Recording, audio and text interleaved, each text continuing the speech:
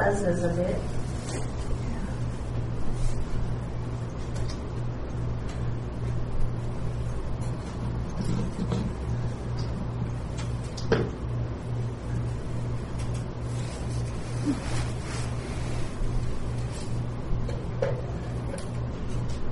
Mm-hmm. Yeah. Thank you.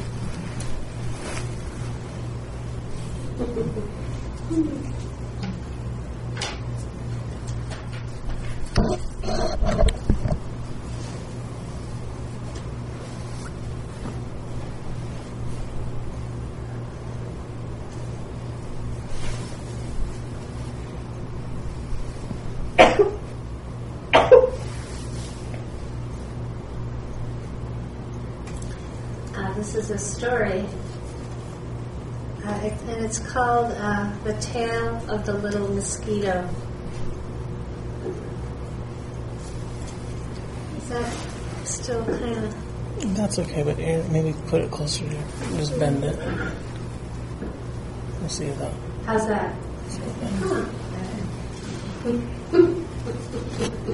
Thanks, Jessie. It's funny, it's in my eye, that's right. I mean, it's like... Yeah. You just... I know. And how about that? I mean, how's that? Yeah. It's funny. It's good. Okay. How's that? Not bad.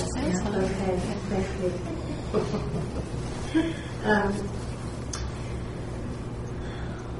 This is an old story collected by a Greenlander named Knut Rasmussen, who had done a very long exploration way in the old days from Greenland all the way over through northern Canada to Alaska.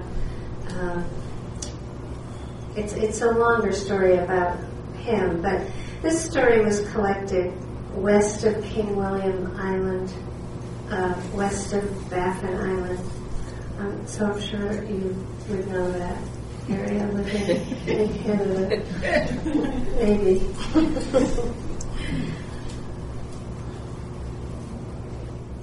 There was once a tiny mosquito that flew out into the world. It was so small that it thought people didn't notice it. But when it was hungry, it landed on the hand of a boy, and while it rested, it heard someone say, "Ugh, that nasty mosquito, crush it fast." But then the mosquito could suddenly speak, so that the boy could hear it. "Spare my life, spare my life. I have a little grandson who will cry if I do not come home." Just think. So small, and yet a grandfather.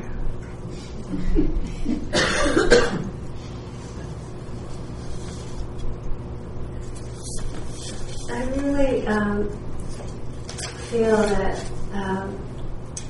if we looked at mosquitoes like grandfathers and grandmothers, it would be harder to swat them. And that kind of way in which we lack this relational way of seeing the world. If we look at where we feel bereft of connection or interconnection, it's this lack of awareness that that's the truth. It's not like it's something we fabricate, but it's the truth of relationship.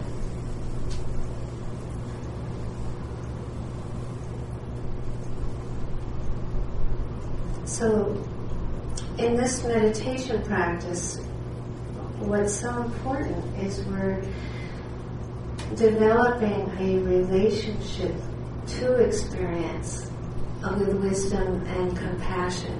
So it's not that we're saying that any particular experience is more important than another experience, but it's always the relationship we're having to the experience that matters.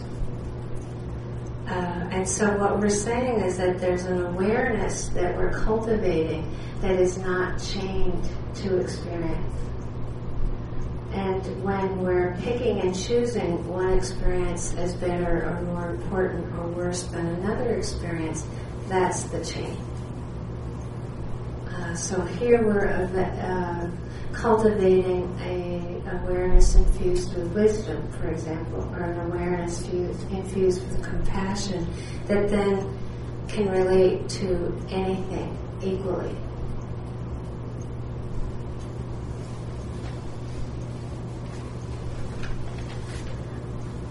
So I like to bring in all kinds of ways we can contemplate relationship itself at the beginning of a retreat, because it's so important. Again, when Jessie talks so beautifully about the precepts, it's that sense of, yes, how easy it is to want to swat a mosquito, because we have no relationship.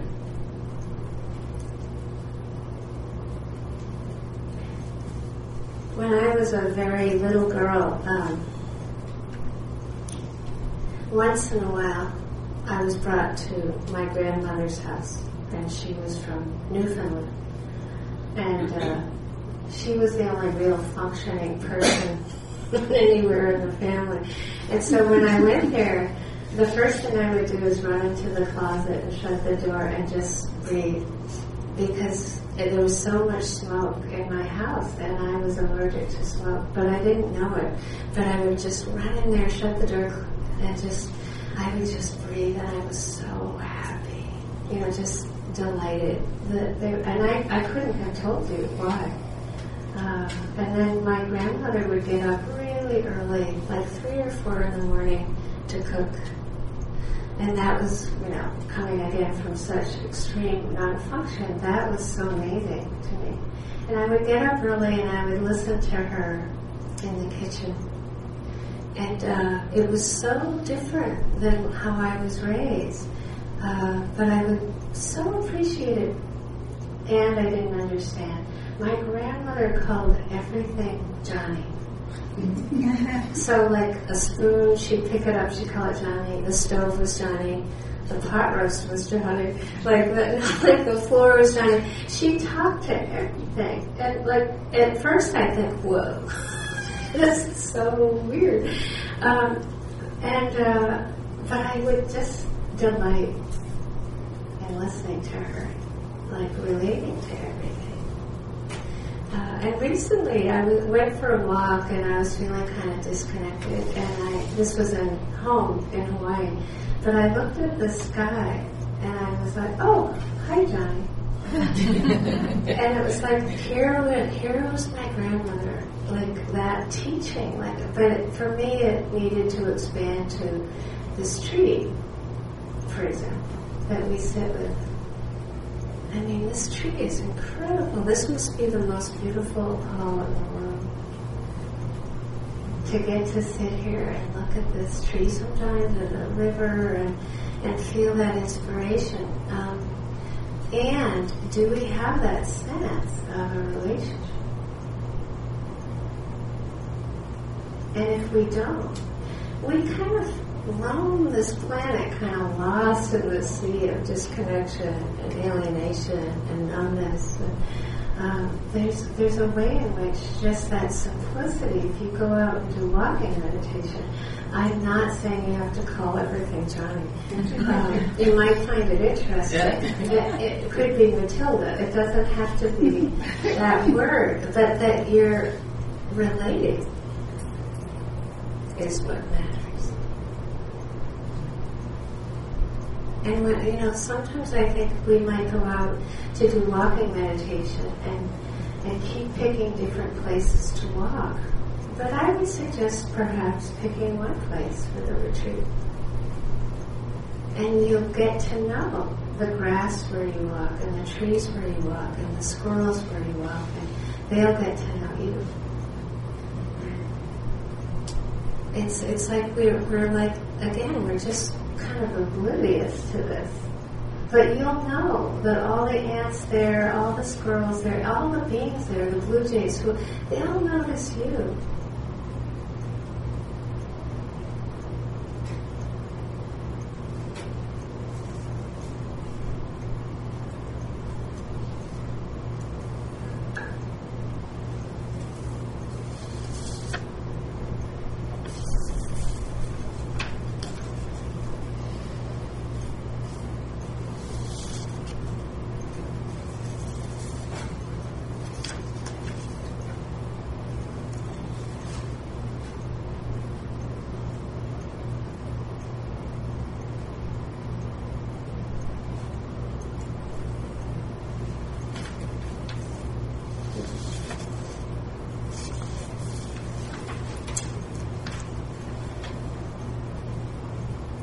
we have to be willing to go through the boredom to do that. It's like when you hit a place of boredom, you might want to pick another place to walk or another place to walk. But it's like, try going through it and see what happens.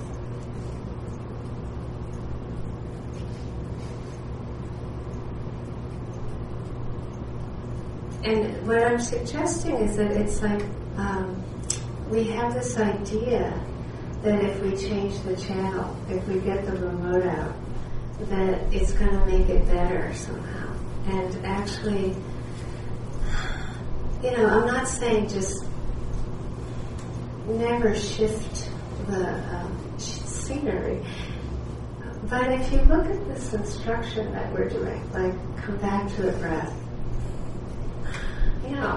how boring can that get, right? I mean, we're asking you to develop a relationship with the thing that we're the most dependent on.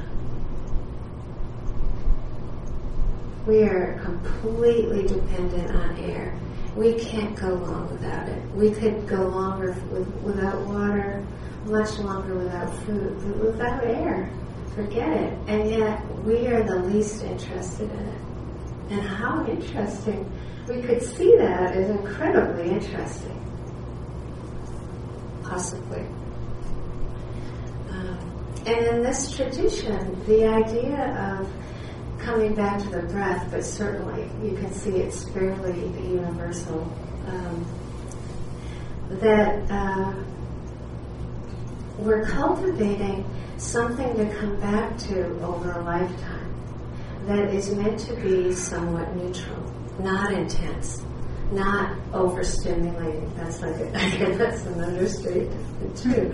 It's just like it's to learn that if you stay with one thing again and again and again, that you're going to learn more and more and more and more. But we offer several different anchors, but we're not saying to just have the attention stay with the breath for 2 seconds and then go to the foot for a few seconds and then sound for a few seconds. That's not the idea of an anchor. An anchor is meant to be more like the ship has gone out to sea and it's gotten too windy or too stormy, and where can it find refuge? Where can it drop anchor? Well, it goes into a safe little harbor and it drops anchor. And the idea of an anchor is really, physical. It's not just mental. It's not just mindfulness of whatever. It's really that sense of over a lifetime finding something that no matter how much things are intense or boring or up or down, and how much we get lost in thinking, that we have something to come back to when we're sitting. And when we're walking, that connection with the foot, with the ground, that stepping, that being with the movement of the legs, it's like the encouragement is to understand that this isn't just something we do for half a day, but really that we walk a lot, we breathe a lot, and that this is something that we can access over time if you're patient. And I think it's very important to feel that permission, especially if you're new, to see that whenever we bring our attention to something and we're trying to stay with it for a while, we try to control it. That's part of what you're meant to see. Check it out. If you live with somebody for 1 year, 2 years, 3 years, 4 years, you really know what I'm talking about, right? Like, it's like, it doesn't matter if it's the breath or a sound or an emotion or a person. We do it with everything.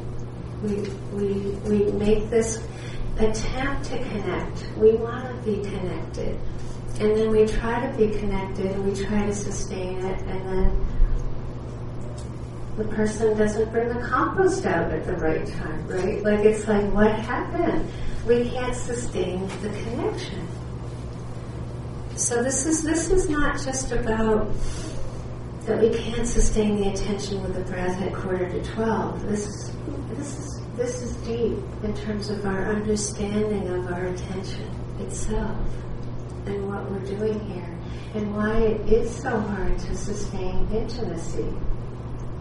So I like to think of the word intimacy as an aspect of concentration, basically. The first part of the moment of concentration is that ability to take the flashlight, which is the attention, and connect it with something. Whether it's a step or a sound or the movement of the breath, it's that ability to connect. That's the first part. The second part is being able to sustain it through its life. So if the breath takes birth, you try to sustain the attention through the life of the breath till its end. And we might think, well, what does that have to do with anything? Well, that practice of doing it with the movement of the breath or the movement of our leg or the sound of a blue jay or the sound of that music, that's going to be harder, huh? We think it shouldn't be happening because we're on retreat. If we were ready for a party, it would be great. So it's all very relative, right? But it's that ability to sustain that we might be disliking it. And how do you be mindful of that? To sustain the beginning, middle, end of the disliking. Not easy.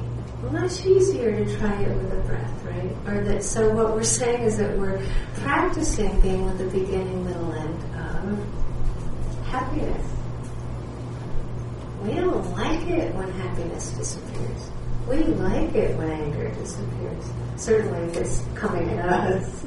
It's just all very interesting to start looking at, again, our relationship with everything.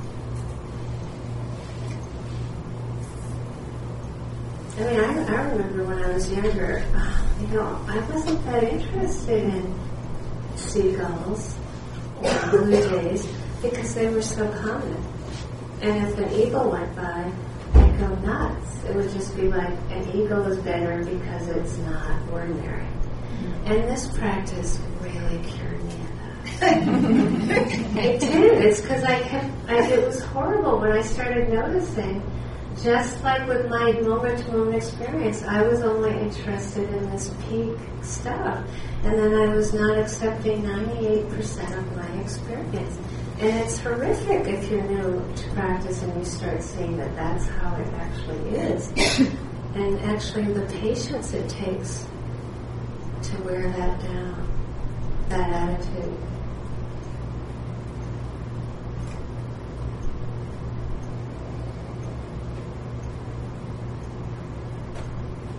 And then again, the more we're not valuing so many of the ordinary moments, we're bereft of meaning. We're bereft of connection. And then we can't sustain the intimacy. So I'm using the word intimacy in terms of sustaining the attention with the breath. And you notice how much we want to take a commercial. And there's nothing wrong with that. It's like if we're fantasizing, it's really important to not demonize it, but to understand it. To be interested in it, not as getting lost in it, but to be interested in it as a way we take commercials.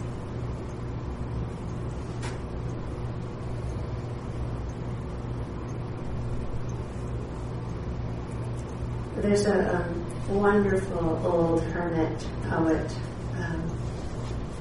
Saigyo from Japan, from the 1100s.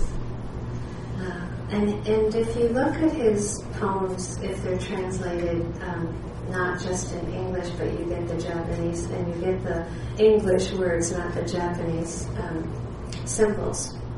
There's a word that he uses almost every poem, which is the word tomo. And I looked it up once, and it means friend. And if you look at his poems deeply, you'll see that in one poem, Tomo is for grass. The grass is his friend. Tomo, it's a cloud. Tomo, it's a cricket. Whatever. Tomo is this, Tomo is that. But what I was very, very moved by when I started spending more time with his poems was his relationship to difficult emotion. So Tomo, he would have that with loneliness. That loneliness had really become his friend. And that's hard, yeah? What do we do to avoid that feeling? And yet he had completely befriended it. And this is my favorite poem by him. And I think it's so important for spiritual people. A world without the scattering of blossoms, without the clouding over the moon, would deprive me of my melancholy.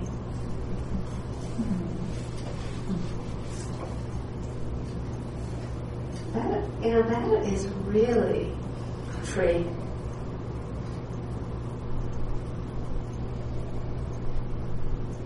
A world without the scattering of blossoms would deprive me of my melancholy. How many of us relate to melancholy like that? We think something's wrong. And especially when you get older, you gotta deal with it. It's gonna come. And we want to just crush it. Stamp it out. Or, well, I guess maybe I'll experience melancholy once this retreat, and then I'll be fully liberated, right? You know, I'll try it, and it'll be my friend, but then, you know, that's it. It shouldn't come back. It definitely shouldn't come back, right? We experienced it. We're very, again, we're very arrogant with our difficult emotions, thinking they should never come back, even though they're trying to protect us. I had a professor, I started with him with botany. It's a longer story.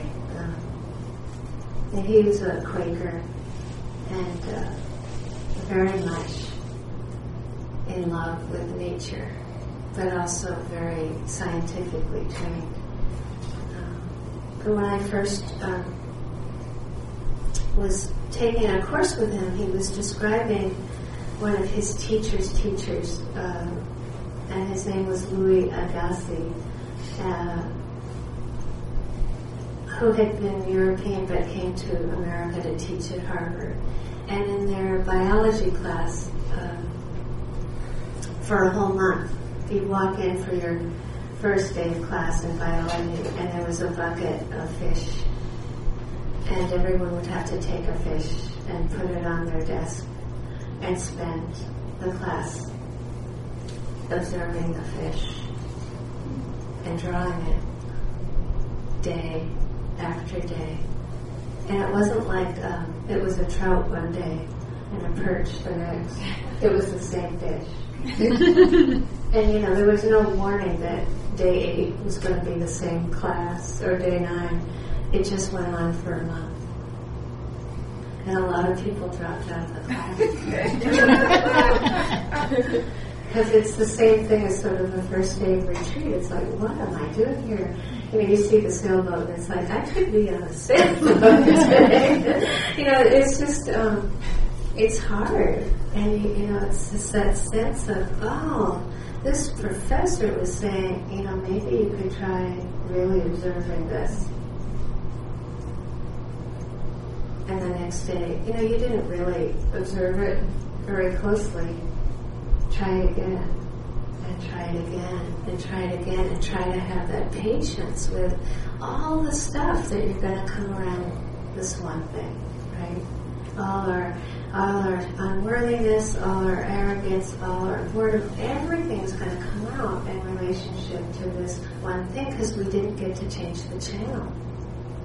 And I'm not saying again that you don't have a lot of kindness and learn how to back off. And so you'll hear in our instruction that actually we're saying for some people hearing might be a better anchor. For some people sitting, touching the body, hands, I was describing at 2:30 today, might be a better anchor, or the breath, or as the falling movement disappears, adding in the hands, if you can't stay in that place where it's getting so refined. You start learning that with any anchor, it's going to bring up stuff, but you learn which one is easier for you. And that's what you come back to when your attention is lost in thought. That's what you come back to when your attention is lost in thought. It's an anchor. And what you also hopefully are hearing, that when something is predominant, if your attention is called somewhere, it's choiceful. Somebody coughs, your attention's there. This is not a choice you made. It's not like you sat there and you thought, okay, maybe I should be with that sound. It's not like that. It's there, and then you're not meant to be yanking back to the anchor. Now, if you're with hearing, the breath could become predominant. And you go to it and come back to hearing. You see, it doesn't, what matters is you start to learn how to come back to one thing. And there's many more things to say about that, because sometimes with this one thing, say it is the breath, you're learning how to deepen your stillness, the concentration with it, but sometimes you're mindful with it. And it doesn't mean that you have to get overly vigilant or worry about any of it, but it doesn't, learning how to be connected, sustain the attention, and then sometimes to be mindful is the root with the anchor. And then that can teach us how to be mindful of enjoyment. It's the same process. Or mindful of seeing, or mindful of your foot touching the ground. Same process. And I learned in my early years of practice, for me, sound was where I had to begin. When I learned how to actually do what I'm explaining, then I was able to be with the breath sometimes. Because I couldn't do it directly. I'm not saying that's how you should do it. It's what happened for me. But I also trusted that in myself. And for some people, again, it might be sitting, touching.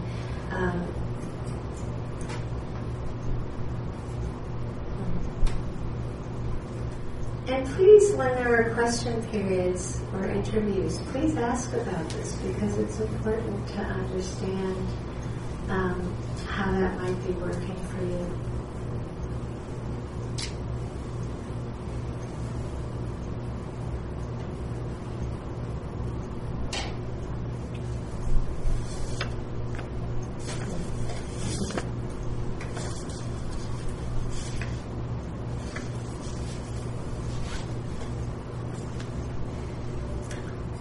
So, Suzuki Roshi in the book Beginner's Mind described mindfulness as soft readiness. And this means that the awareness is infused with soft readiness.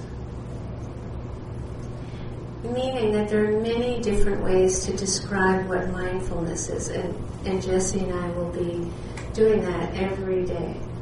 Many times is giving a different angle on what mindfulness is. So this angle is the sense that we might say that mindfulness is an awareness that's infused with wisdom, but then there are many ways to try to explain what that is. So sometimes it's called present time awareness, and it's meant to be present time awareness with wisdom,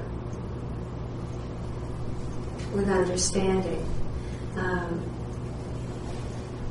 This doesn't mean that any kind of attention that we can get isn't like awareness, it's helpful, right? Like it's like present time awareness is very different than being lost in thinking. So just being able to come back and be awake is huge. And if there's this quality of soft readiness, it means that we're understanding that anything can happen. For example, the truth is that each moment is changing, each moment is new. Nothing stays the same, right? We can theoretically grasp that. And so mindfulness is this ability to stay connected to that truth. To actually understand that mindfulness, I remember a retreat with Sayadaw Pandita when he was trying to, get this across, that mindfulness is being ready for anything to happen. We were never taught that. And I was like, wow, that's like, and he kept saying, this is to help get you strong. I want you to get strong, and the strength is that realization, that the understanding, the realization, however we might say it, that readiness, moment by moment, that's ready for anything to happen, is so that when the music starts, we're not like crushed and we can't think we're going to bear it, versus, hearing.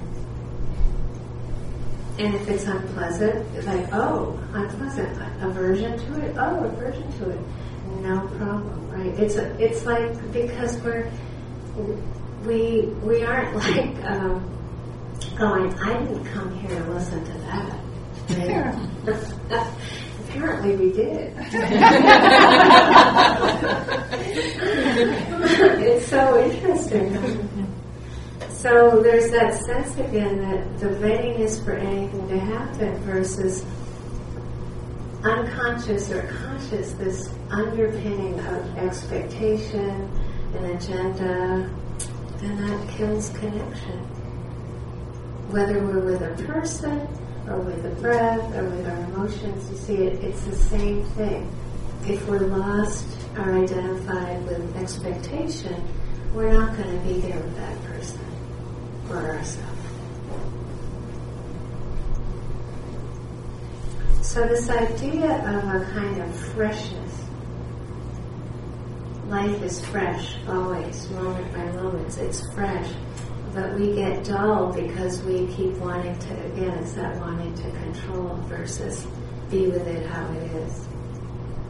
And soft readiness has a lot of wisdom in it as well, because we see that when the mind is hard, it's inflexible. When we're really believing we're right, you can tend to get a glimpse of how hard the mind can get and how out of touch. So inflexible versus flexible. And of course, if each moment is changing, then of course we need to have that flexibility versus that hardness. And this always reminds me of a public television show I saw some years ago, where this artist, she decided that she was going to make her own tightrope and then learn to walk on it. So she went to some shipyards and learned how to make rope. And she videoed this, and then she had this task of learning to walk on a tightrope. And she filmed herself doing this. And what she learned is that to be able to keep balance on a tightrope, you always have to be willing to be out of balance. Isn't that awesome? That if she tried to be rigid and just make herself seem to be keeping balance, she'd fall off. But if she could just be willing to be moving and be with that change, she would stay upright and stay continuous. And this is mindfulness. And you'll see it. It's like when you finally are finally are with the movement of the breath, again, the idea is not that you won't get called, or you might notice that 3 thoughts happen by the time you got to the end of the rising. That's the idea. It's not to make them stop. It's more not to be bothered by them. You might notice as you get quieter, as you were trying to do the rising movement, that there's 2 sounds, 3 thoughts, a couple body sensations, and you're at the end of the rising movement, and it would be a miracle that you got there without spacing out, right? That's seeing how much is happening. That's starting to get like, why this is so hard. So it's not like you're not supposed to notice all that. That's why we're saying if your attention gets lost in a thought, no problem.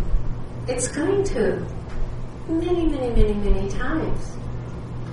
But the idea is to have this flexibility where you, instead of getting lost in it for 5 minutes, you start noticing it and choosing to come back.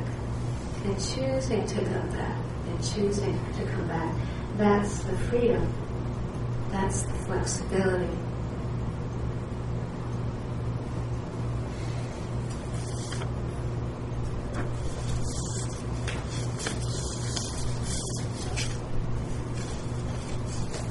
And as we're saying, we're really encouraging an attention that's present,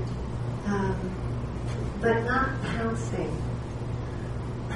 And that's hard. We might notice a cough and we'll try to be there with it, and it's like we're trying to pounce on it. Or I remember a lot of my early practice, if I noticed a thought, the way I would notice thought would be like somebody was pitching a softball with me, and I would be just ready with the bat, and I would just wham it, another thought, wham, wham. Why? I had no space. That's what it felt like I had to do. I was drowning. And I must say, having the attention start to come down here to be anchored. Really, how far from your thoughts is that? Pretty far. You start getting your center of gravity here rather than up here. It's a very different world. You start walking in here with the bottom of your feet pretty far. You start getting more space.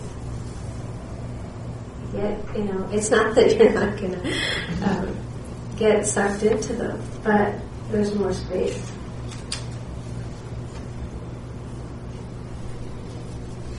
And with our body, we've been talking about the word breath versus letting the attention observe the sensations. So say my attention gets drawn to some tingling in my cheek. There might be the word cheek, there might be, the awareness starts to explore, and we might notice warmth. Now I know that's a word, but that word warmth or tingling or softness is very different than the word cheek for us experientially, because it starts to break down our belief in that this is my body and my cheek, and that there's no receiving of the direct experience. So what we're saying is that we're not trying to get rid of the conceptual world. We're not trying to reject the word breath or cheek or tree or sky or anything, but we're asking all of us to stop and realize that that's only 1% or less than 1% of what's happening. And that this ability to start observing, and sometimes the attention can go right inside and observe from the inside or observe from the outside, that ability to start to understand that our body is made up of earth, air, fire, and water. It's not solid. So the words are having an impact on us that we're believing that we're separate and solid, even though we know intellectually that we that's not possibly true, that the air, where is it coming from? And again, like the food, when it comes in our nose, does the air then become me here, and then when it comes out, it's something else? It's like we're not investigating our being, the quality even of our body or being. So sometimes we have energy to actually look, and again, what's being said is that there are pleasant and unpleasant aspects of these elements. So the pleasant aspect of earth is soft. You lay down in bed at night. It's soft. Why do we go, oh, it's like, oh, it's soft. It's pleasant. Okay, why do we sit for 45 minutes? You're going to get in touch with hardness. That's earth. We don't like it. But we like it. We stand up. We want it to be hard, right? We don't like earthquakes. You know, really literally, it's like this, we are meant to start exploring reality. And even the words soft and hard, they're not going to remotely be what it is. That's just a word as well. But that willingness to go into the wordless, to go into the unknown, and explore that level where it's more like particles, waves. It's again, that the exploration is vast. The root in is, in terms of physicality, is with this warm temperature, warm, cool, burning cold. Well, we're getting our taste of that range of how hot is too hot, right? Or how cold is too cold. Again, it's like our body is made out of fire element, temperature. And are we interested? Air element, the very light vibration to tight, pulling, throbbing, light pressure. Movement is air, any kind of movement. Water, flowing. It's the opposite of flowing. Stuck. Stuck is okay. So the pleasant and unpleasant aspects of our body, and learning how to explore them on deeper and deeper levels. It's the mindfulness that makes it possible to explore. The investigation, the interest. And you really don't have to push it. If you're not interested, just go to the anchor and use it for concentration. Concentration is a rest. It's meant to be a rest. It's meant to be solitude. It's meant to be a time where you can walk and sit with the movement of the breath. With you can learn to do that with sound or the movement of the legs. You're here very lightly, just very lightly, and it's meant to be a kind of rest to give us the courage to investigate again, explore. So the practice, if you don't have any attachment to whether you're more in a rest mode, but here, or more in exploration mode, if you trust that you're, the more you understand it, that the practice will do itself.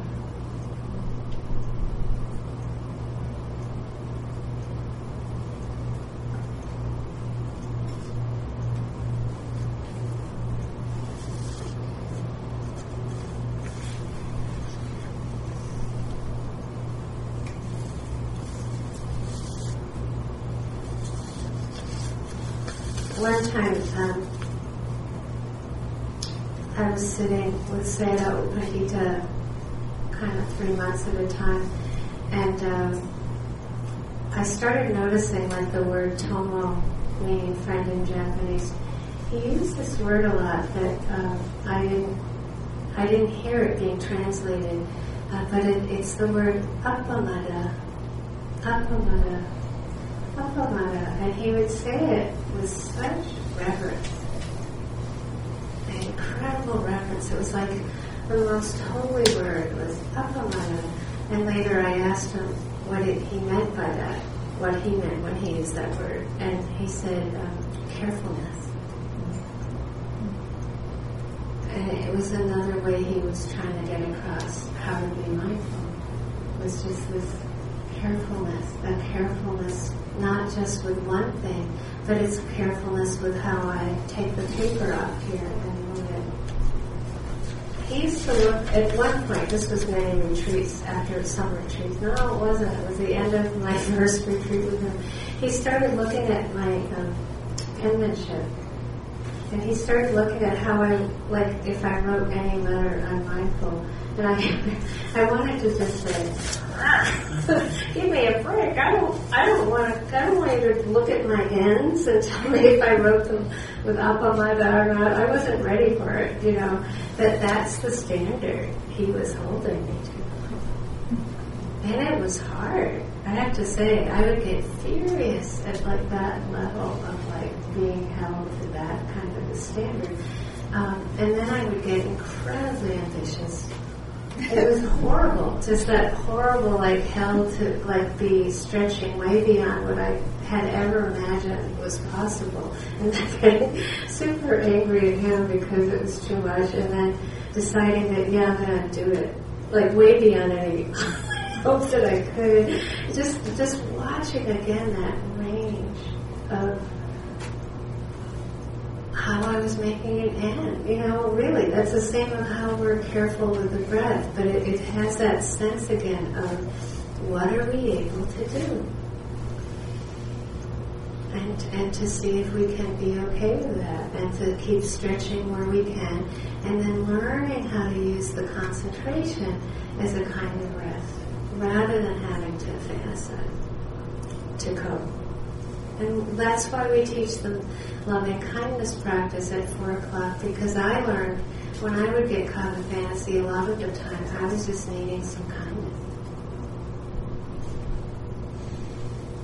It might not be why everybody is. We all have different, you know, it's not good to have a formula. That's also what I can say. Sometimes we might be because we're not able to be with the boredom.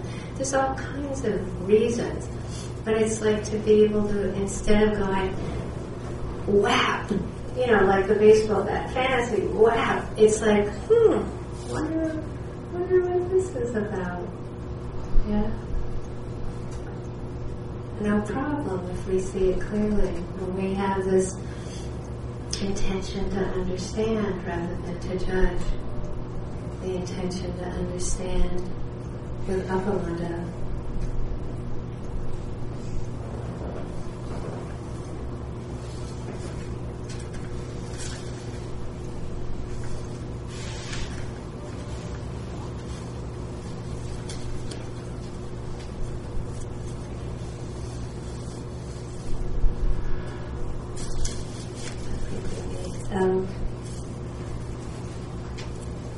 A few years ago, we had a retreat on the Big Island in tents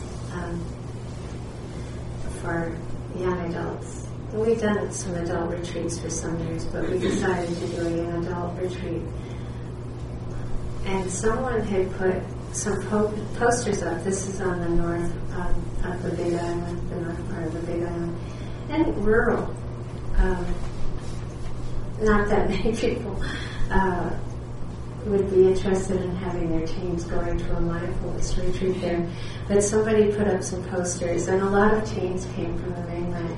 But this grandmother in a very, very rural town had seen this poster, and her daughter was having big time trouble, so her granddaughter was living with her and her grandson.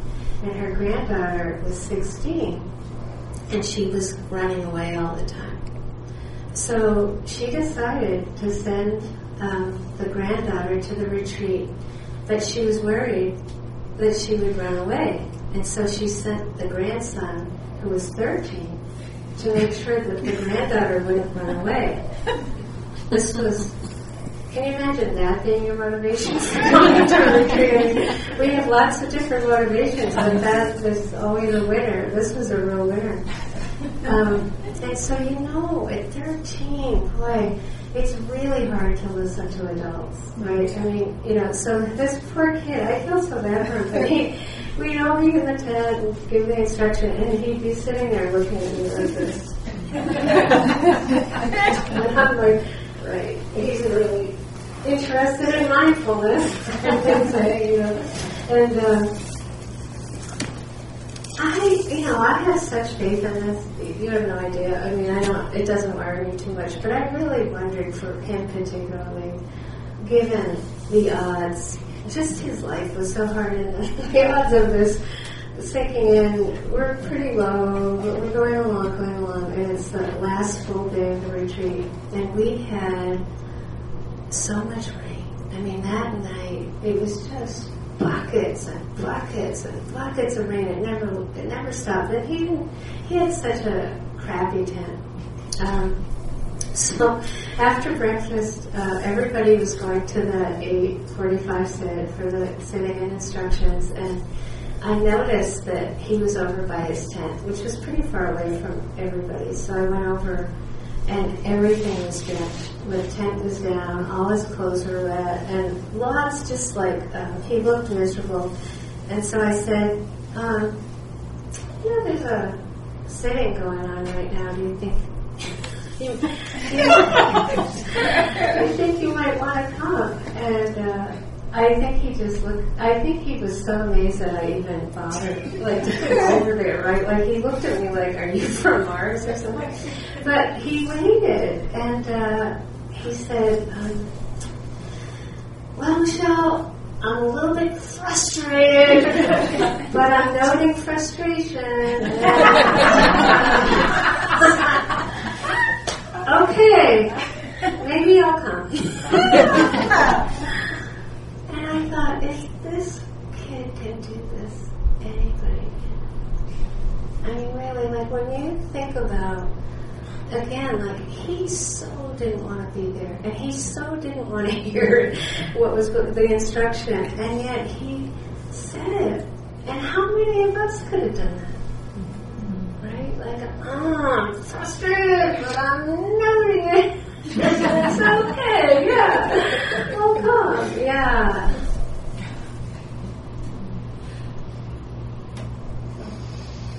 It gives us the chance to pause and to have choice and not to be oppressed by our experience. That's so awesome that we have this gift of being able to learn this. And of course, the first few days of retreat, it's not going to be like clear sailing to the moon. It's you go up and down and up and down, and you learn not to take the experience personally. We're learning that we don't have to make an interpretation about ourselves in relationship to what's happening.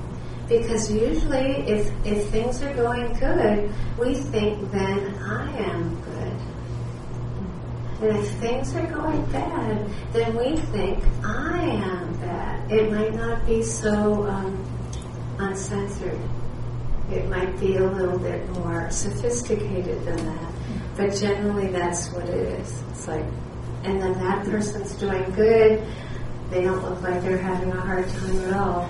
I'm doing bad, or they're doing bad. They look like they're really not being mindful. I'm being good. It's just that endless identification with experience, meaning we're interpreting something about ourselves in relationship to sleepiness, restlessness, happiness, sadness. That's what's making us that's the suffering. This is where the Buddha taught. That's the unnecessary suffering. It's the unnecessary addition on to experience, which is this flowing change of pleasant, unpleasant, neutral, impermanent.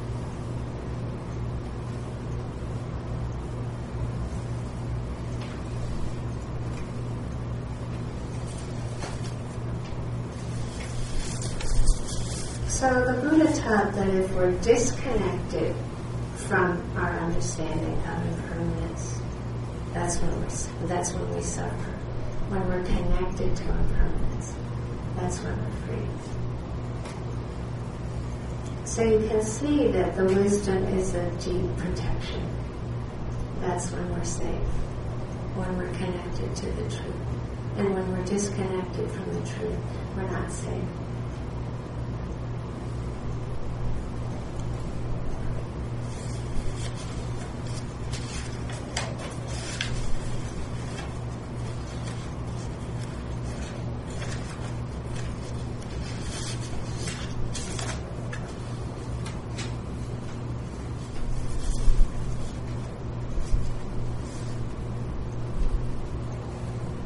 Well, this quotation has the author Louisa May Alcott in it, and I just wanted to remind us all. She was the author of Little Woman. She wrote that. She wrote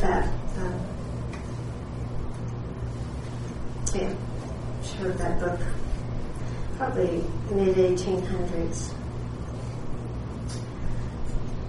So this is a quote from the book about Thoreau's journal of wildflowers. Thoreau's love of flowers was noticed by those around him. Louisa May Alcott, a child when Thoreau was living at Walden Pond from 1845 to 1847, she wrote about that time period in her life later. On certain days, Thoreau made the long pilgrimages to find the sweet rhodora in the wood, welcoming the lonely flower like a long absent friend.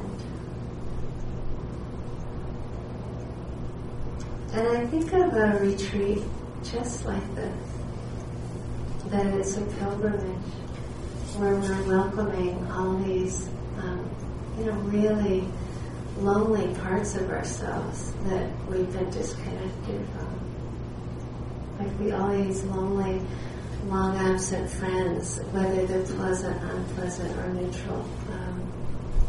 And what a wonderful, again, what a beautiful thing to be able to do together, is to be on this pilgrimage together. So let's sit for a moment.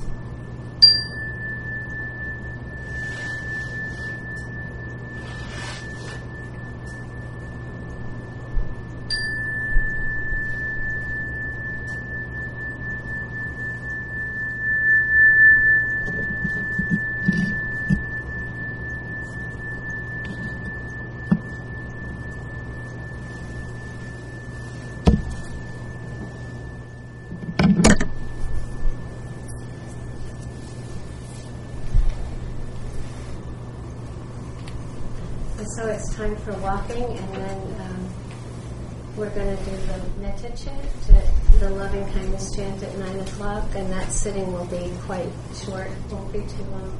So please come.